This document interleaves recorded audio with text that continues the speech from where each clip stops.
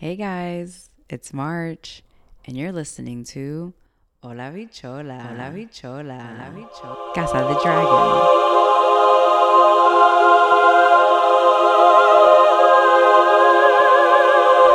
All right, welcome back, everyone. Welcome back. I hope you're having a drink, a shot, some sort of beverage that can ease our stress and soothe our sadness. Because what a damn episode. Wow. I mean, honestly, I thought we were going to be able to see more than we saw, but I'm still really happy with how it all resulted in. And quite frankly, I'm shaken to my core. Like, I don't know. I almost didn't even know how to breathe at one point. My throat was hurting. I was starting to have a headache. My cheeks were wet. I didn't understand all of these things that were happening to me. But yeah, let's just get right into the episode. Let's get right into this episode. I'm so sad. So we open up at Dragonstone and we're seeing Lucerys, and he's by the table, and his mom's kind of walking in, and they're just having such a tenderoni moment. And you can just see that. I feel like Lucerys looks often just so scared and confused and unprepared, and just he doesn't really want to participate in any of the duties that it is to be a prince. He just wants to hang out and be a 14 or 13-year-old boy that he is. But alas, that is not his fate.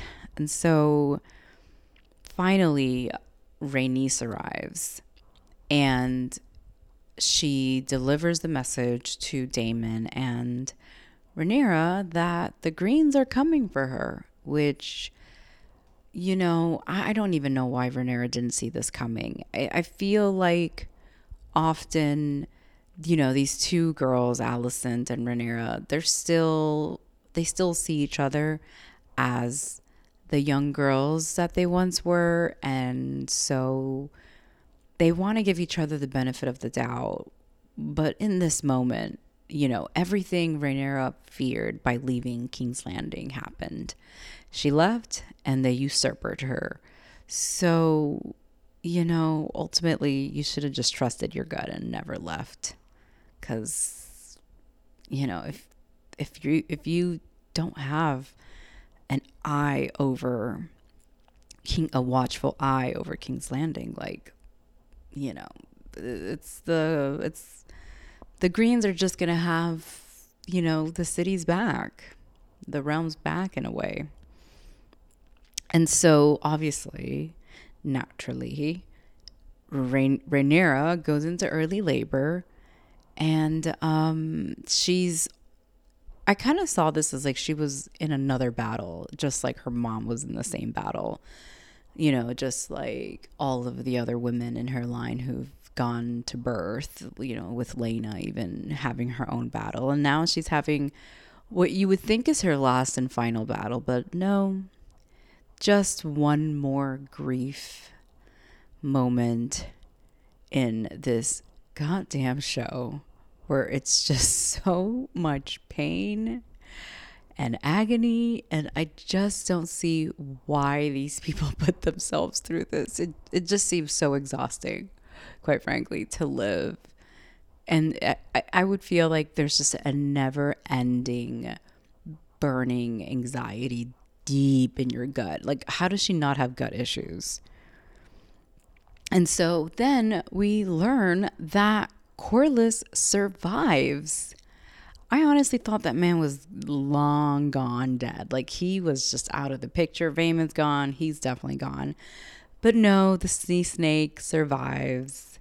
And it is as if he wasn't drowned or feverish or his throat slit. He is just so like how is he so strong? There must be some, like, okay, obviously there's dragons, so there is going to be some sort of magical element to this time period and this fantasy world, but I feel like there has to be more, because how has Corlys managed to survive a drowning, like a slit in the throat, a fever, and then on top of that, a passage? I just, first, he probably went home. Rhaenys wasn't there. Then he's on his way to Dragonstone. This man is on his deathbed and he manages to still travel. Like, if he can do that, honestly, I think I can do anything too. Like, I'm going forward, I'm going to be using the power of Corlys Velaryon, the sea snake. And you should too. If there's anything that you ever want to accomplish in life, think, what would the sea snake do? How would the sea snake survive this? And so, sadly, we learn that, well, Rhaenys has a stillborn birth. And I'm not going to lie, it was pretty triggering, to say the least. Just, I had to like check in because, you know, labor is so intense. And then for her to be bleeding and then to have delivered, you know, a girl and have delivered, you know, a baby that's passed. It's just like, she just learned that her father died. She just learned that she's been usurped. And now she's delivered a stillborn. Like, oh, I mean, you think you know grief, and then you see this, and I realize I know nothing, like Jon Snow. And, well, so, you know, now she has to put her, you know, burn her baby. And as they're grieving in this moment, here comes Sir Eric, not Eric, but Eric, and he delivers the Targaryen crown and kneels to her. And, you know, I don't know, what does this say about these dueling brothers now? Because, like, we're already going to see a war, right? We're already going to see families fighting in the skies, families fighting on the waters, and then family fighting on land. Like, you know, royalty. And now we have the king's guardsmen also having their own fight. I just think it's too much to keep up with. Like, could we just stick to one thing? I do appreciate, though, Eric coming and recognizing that the queen is the best bet as far as having a good queen to rule the realm. But then one of the most, what I thought the most beautiful and very interesting parts, and I personally would want one myself, is when they started to heat the lava, is what we're going to call it, and they lit up the Dragonstone table, and then you started to see it just glow. And we started to see all of the realm and all of the houses and who are their allies, who are their enemies. I just thought it was so chic. And if someone could point me in the direction of where I can get that, I would actually consider having that as a dining table. I currently don't have one for personal reasons. And so we're in the room. I wouldn't call it this. We're in the hall. And it just looks so well lit. So I can't tell if this is also the same place where the Dragonstone table is. But maybe they have more than just one. But we're in the hall, and all of the men are, you know, talking amongst themselves that we should go to war. And Daemon is giving his two-piece about all of the dragons they have. And there was this like very specific moment, which we all saw, where Daemon is accounting Rhaenys' dragon. And Rhaenys had already said that this is not her war to fight. This is not her war to start. But here he is still accounting for her obviously he's on his way into madness.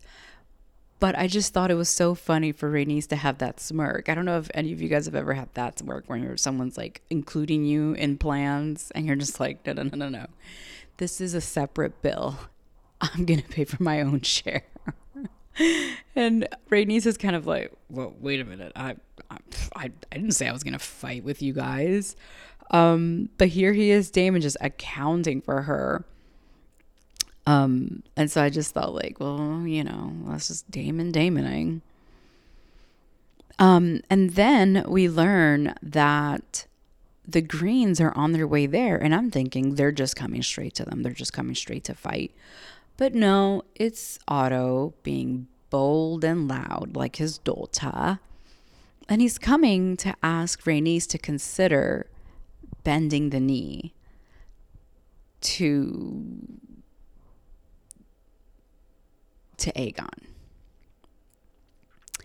I mean, I don't know personally what I would have done if I was in Rhaenyra's position to have Otto Hightower, who just usurped me and is like, I have a deal for you, bend the knee and your children can be my squires, or can be like the king's squires, and you guys can keep Dragonstone. I just don't know why she just didn't burn him. At that point, that would have been a really good reason to just start the war, just for that offense alone. But alas, she's just too smart and too restrained. And that is why she is the queen and I am not. So we're back in the hall. And Rhaenyra is basically saying, I'm not going to fight with my anger. This makes no sense. My dad taught me to keep peace, not war, not burn ashes. I don't want to rule dust. And, Daemon is going off and just being so disrespectful. So in the best queen way, she clears the room and she has her moment with Daemon, who is basically, calling her out and embarrassing her in front of everyone just because he's her husband. And so you see Rhaenyra talking to Daemon, and she's basically revealing, in a way, the story of, or the dream of Song and Fire, the dream of Fire and Ice, the Song of Fire and Ice. And so, here's the biggest difference between these two dummies, right? We have Daemon, who's doesn't believe in any of that dream stuff, doesn't believe in potions, doesn't believe in superstitions and omens. And here's Rhaenyra just being a daddy's girl and just honoring her dad in the best way that she can. And Daemon's response to that is to put her in a chokehold. And I'm assuming he's probably never done that to her. And I thought, here he comes. Paymon's arriving. But then he holds back. And I don't know what he was going to do to her. I thought, maybe he was going to, choke her just enough until she's fighting back. But he held her just enough to put the fear in her. And I'm hoping that at the end of this, she still kills him just for that moment alone. Or at least imprison him for a little while. Do you know what I mean? Or poison him a little bit. Poison him slowly. Not enough to build a tolerance, but enough to keep him ill. Right? That's what we would do to men who put us in chokeholds. And then we finally see Corlys. And he's asleep. And I'm thinking, how is he sleeping? Isn't he, not how is he sleeping? I thought he was on the boat. And I thought, okay, why isn't the camera rocking back and forth? But no, he's at Dragonstone, duh, okay.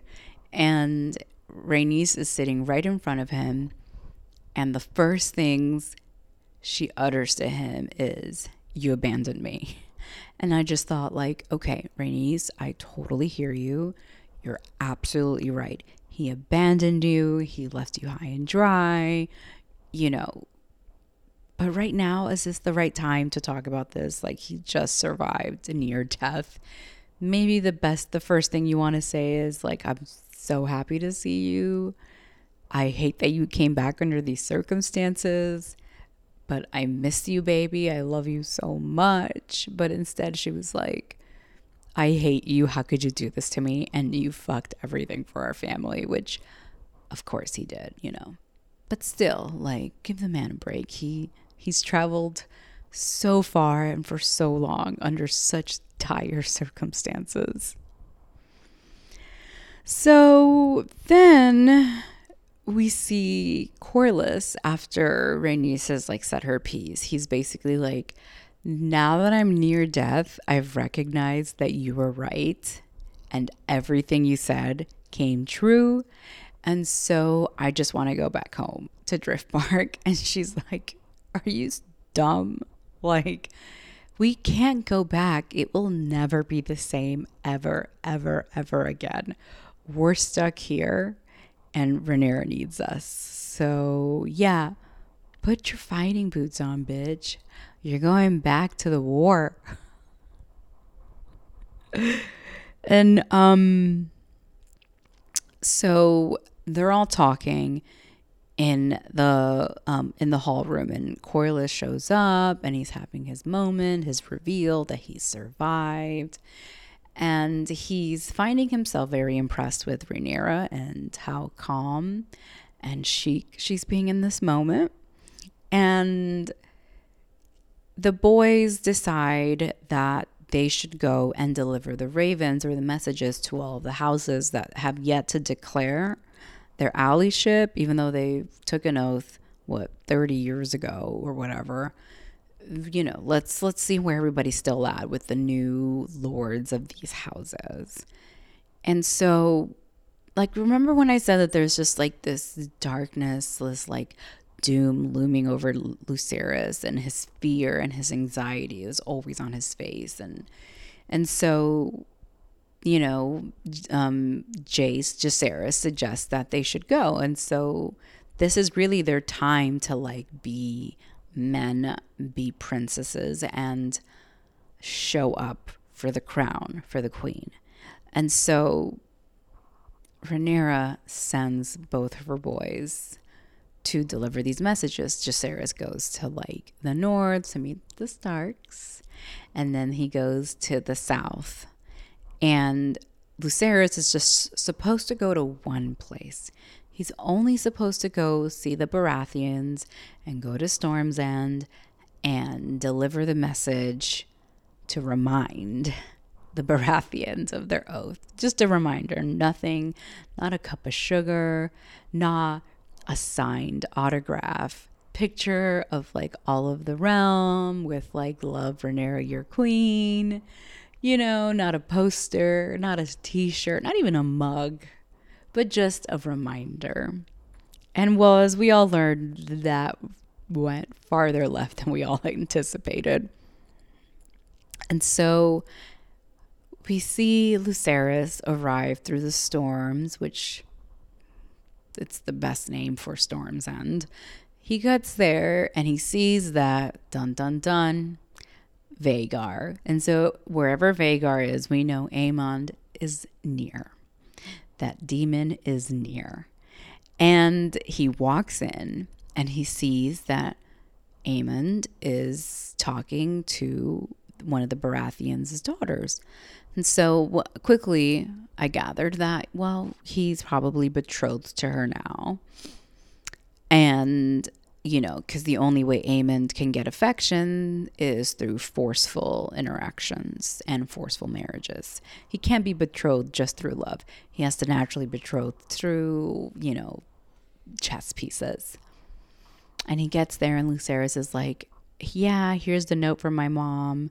We just want to remind you that you made an oath, remember, like 20 years ago to my mom. And so, yeah, I'm just kind of here to like remind you of that. And hopefully you'll like agree that you do remember. And so because you remember, you're going to like come with us. And the Baratheon, Lord Baratheon is like, yeah, sorry. your uncle came here and he's given us way more than a little reminder. So go back home, tell your mommy that we are on team green, technically team black, but team green. So Amond is like, well, you're here all alone. There's absolutely no way I'm going to let you leave without a little prank, without a little ruse. And so Amond is like, I want your eye now. Literally what his mom said, because nothing new comes out of his mouth. And so here he is taunting our poor Lucerys. And Lucerys is like, I'm not going to fight you. You can call me strong. You can call me weak. You can call me young. You can call me boy. I'm not going to fight you. And so he's on his way back to his dragon and he realizes that Vhagar is gone. And so we can already tell that this is nothing good is going to come from this interaction. It's just too much. It's too much in one episode. Why do they just squeeze our hearts like this? They don't even pull it out. It's just a squeeze, just enough so that we just stop breathing, lose consciousness just ever so slightly. And he's flying through the skies, and here we see the bully Aemond, or the taunting Uncle Aemond with Vhagar, that old woman. And they're basically doing a little game of chase, and you think, okay, this is playful enough and scary enough to send a message that he's going to taunt him and mess with him, right? And that's it. Well, don't the dragons feel what you feel? And so in a way, they're going to react and respond to that primitive feelings of yours. And so out of nowhere, here comes Amyx, I believe that's his name, Arax, Lucerys' dragon. Here he comes, and he basically this little tiny thing just blows fire, because he didn't really attack him. He just blew a little fire at Vhagar. And the thing with Vhagar is that she's been around for a very, very long time. So she doesn't take those kinds of games that lightly. She's really not into playing games. And, well, when you fuck around, you find out. And here we are with Vhagar attacking poor Lucerys and his dragon. And then he just snaps at Lucerys in a true oh shit moment. I've made a huge mistake. And I will say that I still feel even though it would be deemed an accident by the way that the things took place, I think that Aemond really wanted that deep down, because I think Aemond is a true villain, even more villainous than King Paemon himself. Aemon is just rooted in so much darkness because he is the middle child. He is the forgotten king in a way, because he's the one who really wanted to be king over Aegon, I mean. And so being overlooked and being told that your perverted, unqualified older brother gets to be king just because he was born first, and he holds no respect for the throne, yeah, I guess I would want to blow shit up too. And so, when they have this long standing, eye issue,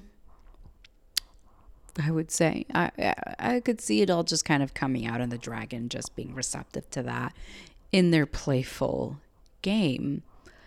And we lose Lucerys in this episode, in this final episode. And what I'm just supposed to sit with these feelings for the next year. It's not like Hot D's coming out in the spring of 2023. You know, what am I supposed to do with the rest of my time?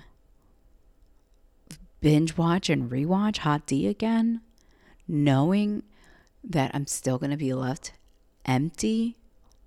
It's not going to fill the void that this show is going to leave.